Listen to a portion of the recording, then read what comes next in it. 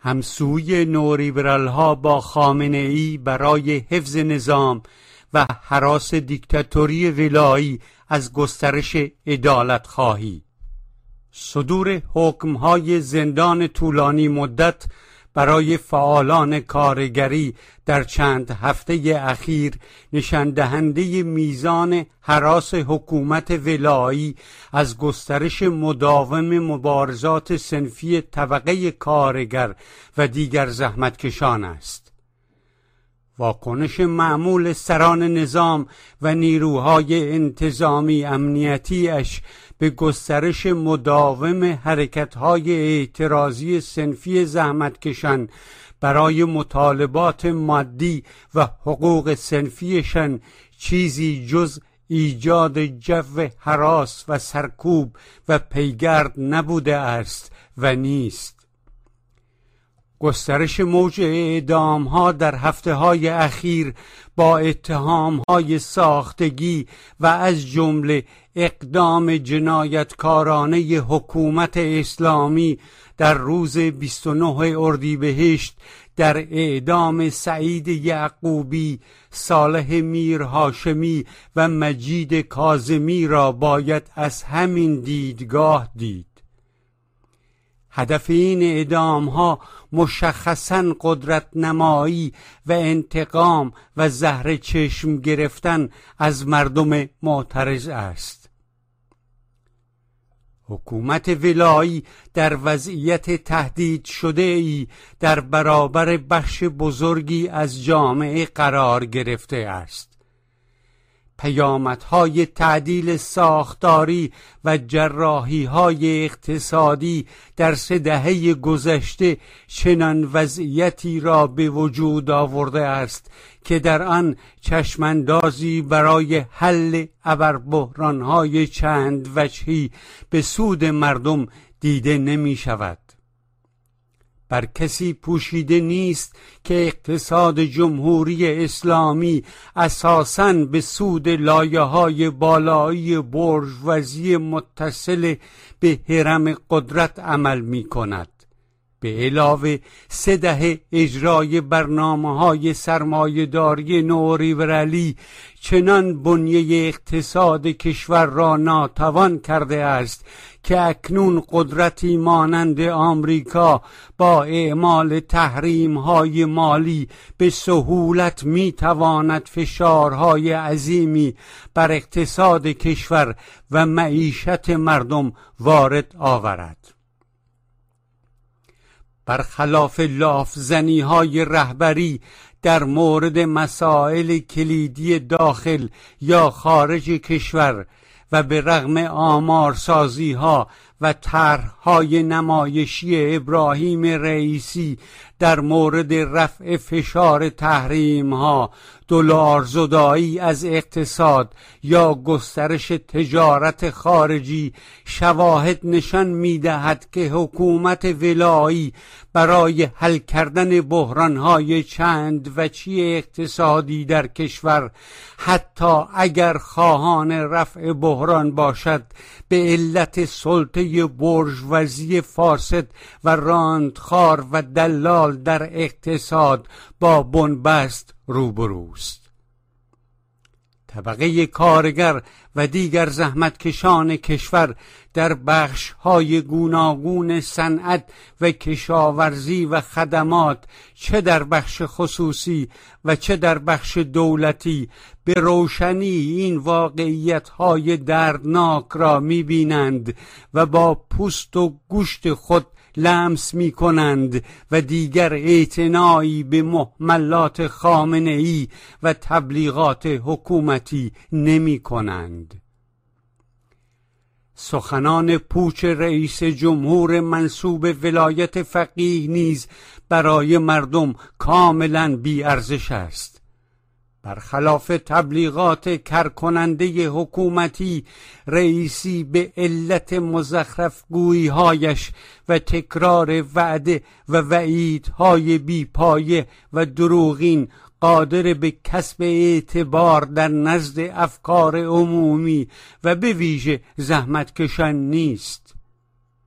دیگر کسی به این سخنان تکراری و توخالی و در حقیقت فریبکارانه رئیسی در روز 28 اردیبهشت در مورد وضعیت وخیم اقتصادی و فشار کمرشکن آن بر مردم باور نمی کند. مهار تورم را با رشد تولید پیگیری می کنیم و نمی خواهیم مانند گذشته این اقدام همراه با رکود محقق شود. کاملا روشن است که دولت رئیسی مانند سلفش دولت تدبیر و امید چه در عرصه مهار تورم و چه در عرصه رشد اقتصادی تولید محور ناتوان است و اصولاً خواست و اراده اجرای تغییرهای ضرور را ندارد. حرکت‌های نمایشی چند روز گذشته دولت و شعارهای پرطمطراقی مانند لایحه برنامه هفتم توسعه با رویکرد تحول آفرینی به تغییر مهمی در زندگی و معیشت مردم منجر نخواهد شد، زیرا اقتصاد سیاسی ایران بر محور فعالیت‌های نامولد سرمایه‌های کلان مالی، تجاری و اغلب فاسد و راندخوار عمل می‌کند. همچنین حفظ نظام منوط به حفظ و گسترش منافع کلان این بخش از سرمایه‌داری غارتگر ایران است. از این رو بی‌عدالتی و نابرابری طبقاتی در این نظام غارتگر دائم در حال گسترش خواهد بود. در بیت ولایت نیز تلاش‌های روزمره و مذبوحانه رهبر برای منحرف کردن افکار عمومی از داخل به خارج از کشور و به عرصه تحولات بین المللی برای توجیه و در واقع لاپوشانی کردن بحران‌های چند وجهی داخلی و گسترش نابرابری طبقاتی نشان دهنده بنبست نظری اسلام سیاسی ارتجاعی حاکم بر ایران و شخص رهبر است. برای مثال میتوان به این ترهات هفته گذشته خامنه ای در دیدار با کارگزاران حج اشاره کرد. اگر حج نباشد امت اسلام فرو خواهد پاشید. اگر متوجه مسائل جهانی باشیم میتوانیم هدف واقعی دشمن و علت اصرارش بر برخی مسائل را درک کنیم. طنز تلخ در اینجاست که در حالی این مزخرفات بی سر و ته و خوداگری های دینی دیکتاتور رهبر که هیچ ربطی به مشکلات اساسی کشور و حل آنها ندارد، با تمسخر و انزجار بخش بزرگی از مردم کشور روبرو می شود. در نگاه برخی افراد و جریان‌هایی که ادعای چپ بودن هم دارند، به مثابه تدبیر و هدایت سیاست خارجی ضد امپریالیستی جمهوری اسلامی تعبیر و تبلیغ می شود. خامنه ای در سخنرانی‌های اخیرش برای منحرف کردن افکار عمومی به سمت مسائل بی ربط خارجی، دانسته یا ندانسته یا از سر استیصال به واقعیت‌های مهمی در مورد وضعیت بحرانی کشور اشاره کرد. وضعیتی که در واقع شخص او و سران نظام مقصر اصلی در پیدایش آن هستند. برای مثال خامنه ای روز پنجشنبه هفته گذشته تأکید کرد همان گونه که بارها گفته شده آحاد مردم و مسئولان باید شناخت اهداف، روشها، سیاستها و نقاط قوت و ضعف دشمن را کاملا جدی بگیرند که اگر این گونه شود سر کشور کلاه نمی رود که البته برخی جاها کلاه رفته است. این واقعیت را باید این گونه تدقیق و بیان کرد: از 4 دهه پیش در پی مسلط شدن اسلام سیاسی در ایران بر محور حاکمیت مطلق ولی فقیه واقعاً که سر کشور ما کلاه رفته است. دیکتاتوری ولایی با به شکست کشاندن انقلاب 57 و سپس سرکوب خونین نیروهای مترقی به دستور خمینی، البته با کمک‌های غیبی امپریالیسم و ارتجاع منطقه، توانست با توسل به خوداگری دینی و دادن وعده و وعیدهای دروغین هدفهای مردمی انقلاب 57 آزادی، استقلال، عدالت اجتماعی را کنار بگذارد و به جای آن هدفهایی کاذب پیش روی امت اسلام بگذارد. برای حفظ نظام و ثروت‌های کلان انباش شده به شکل‌های گوناگون در زیر سایه نماینده خدا بر زمین، این کلاه برداری کم سابقه تاریخی هنوز هم ادامه دارد. این کلاهبرداران با سوء استفاده از اعتقادات مذهبی مردم، با به شکست کشاندن انقلاب مردمی و با ادامه جنگ خانمانسوز با عراق بر اریکه قدرت نشسته اند و امروزه دست آنها پیش اکثر مردم رو شده است. امروزه کاملا روشن است که دیکتاتوری حاکم حتی در تحمیل حجاب اجباری که با مقاومت جدی و شجاعانه مردم حق طلب روبرو شده است، به شدت از مردم می هراسد. سران نظام می دانند که با منسجم تر شدن جنبش کارگری، هماهنگی بیشتر اعتراضهای صنفی و پیوند آنها با حرکتهای اعتراضی آزادی خواهانه و مدنی، توازن نیرو می تواند به زیان دیکتاتوری ولایی تغییر کند. از این رو در کنار سرکوب حرکت‌های صنفی برآمده از نابرابری عمیق طبقاتی، امر تحمیل حجاب اجباری برای دفاع نظری از اسلام سیاسی و تداوم تسلط آن به ضرورتی حیاتی برای رژیم تبدیل شده است.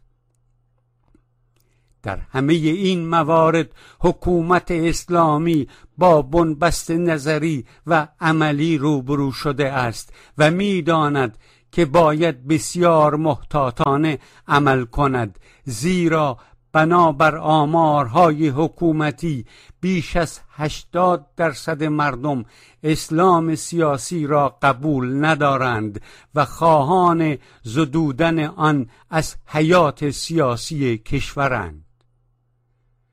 سخنان آیت الله سید محمد سعیدی، امام جمعه قم و نماینده ولی فقیه و عضو مجلس خبرگان در روز 28 اردیبهشت در جلسه شورای فرهنگ عمومی استان قم نشان می‌دهد که در موضوع حجاب اجباری و در کل در ارتباط با گسترش اعتراضهای مدنی، خواست آزادی فردی و به ویژه مقاومت زنان برای حقوق مدنی، سران نظام در وضعیتی بسیار نامتعادل قرار گرفته اند.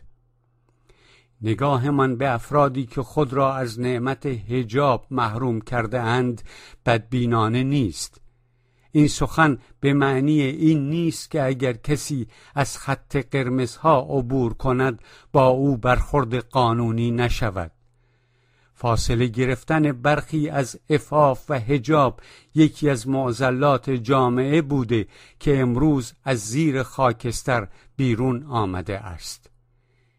حزب توده ایران معتقد است که نقش کلیدی مطالبات مادی طبقه کارگر و دیگر زحمتکشان کشور در چارچوب تأمین حقوق صنفی هر روز بیش از پیش اثری تعیین کننده بر روند ارتقای سطح مبارزه ضد دیکتاتوری خواهد گذاشت. ادامه این روند نه تنها حیات نظام سیاسی موجود را تهدید می کند، بلکه از همکنون نگرانی بخش‌های پرقدرت سرمایه‌داری خصوصی و شبه خصوصی را که دیکتاتوری ولایی به آنها متکی است برانگیخته است.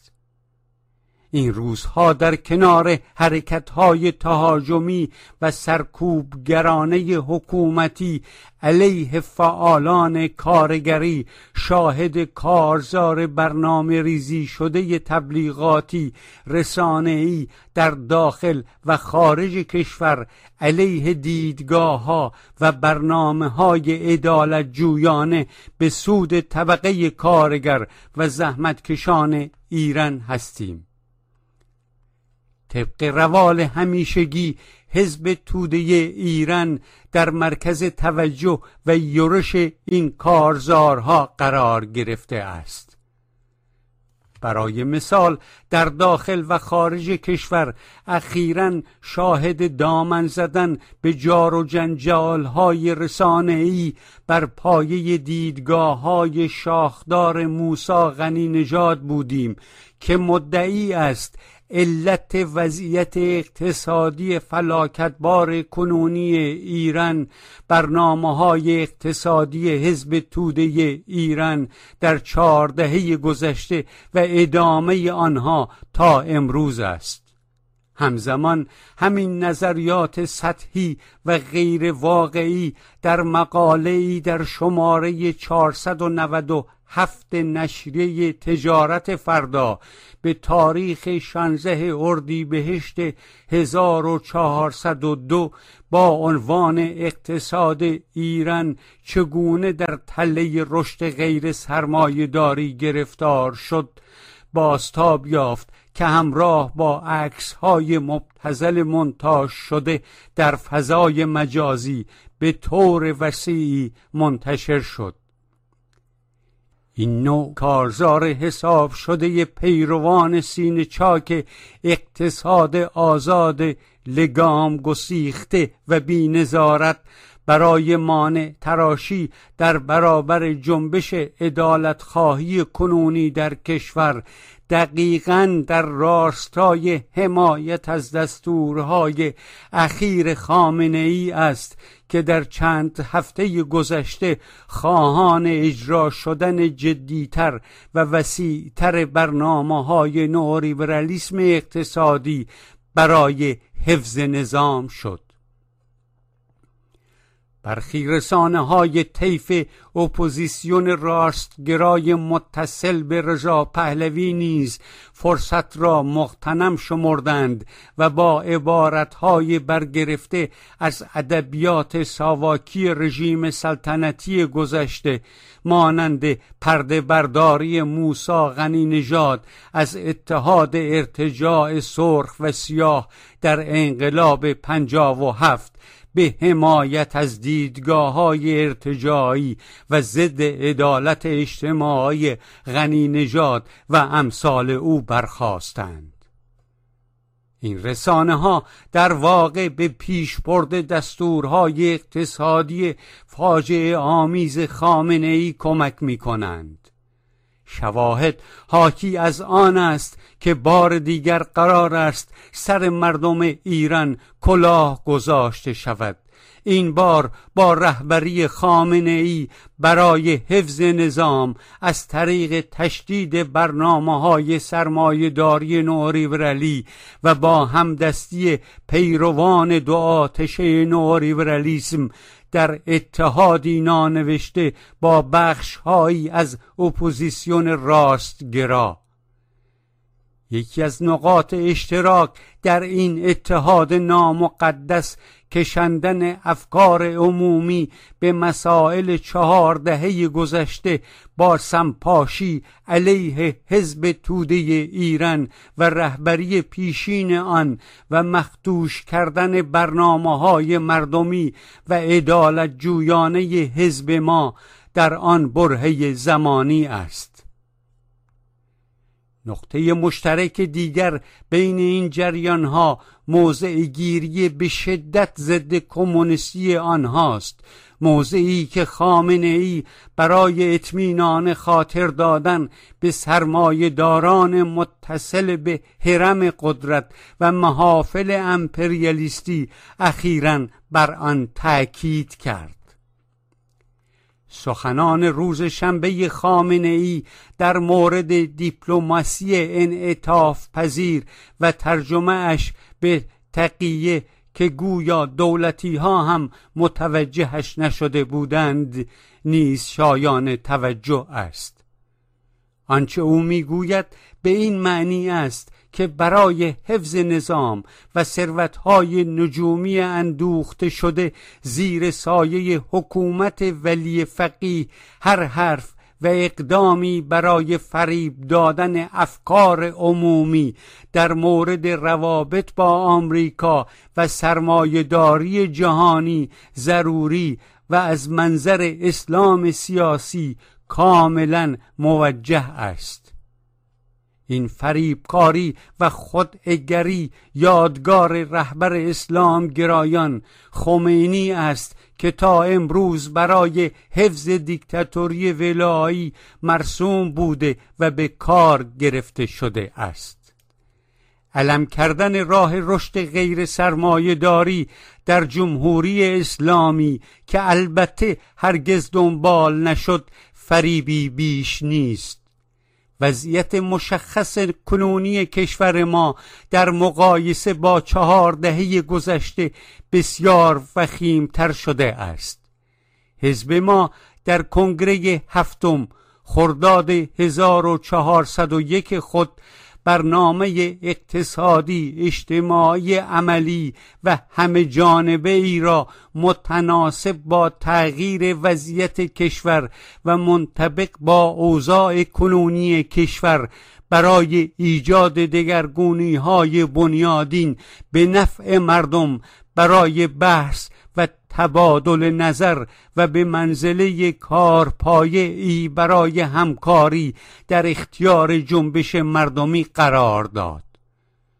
موضوع این است که روند کنونی گسترش تحولات به سمت عدالت خواهی و منافع طبقه کارگر و دیگر زحمتکشان و پیوند آن با حرکت‌های آزادی خواهانه و مدنی سران حکومت ولایی و طیف مشخصی از نیروها و نظریه پردازان راستگرا در داخل و خارج کشور را نگران کرده است. آنها نگرانند که با ادامه این تحولات و گسترش و ارتقای آگاهی طبقاتی کارگران و زحمتکشان جنبش رادیکالتر شود و امکان شکلگیری بدیل مردمی در برابر حکومت ولایی با مشارکت و همکاری نیروهای چپ و ملی آزادیخواه پدید آید. طبقه کارگر و زحمتکشان ایران و مردم آزاده ایران شایسته زندگی انسانی و مرفهی اند که تحقق آن نه در جمهوری اسلامی بلکه در بدیل مردمی جمهوری ملی و دموکراتیک ممکن است. به نقل از نامه مردم شماره 1182 1 خرداد 1402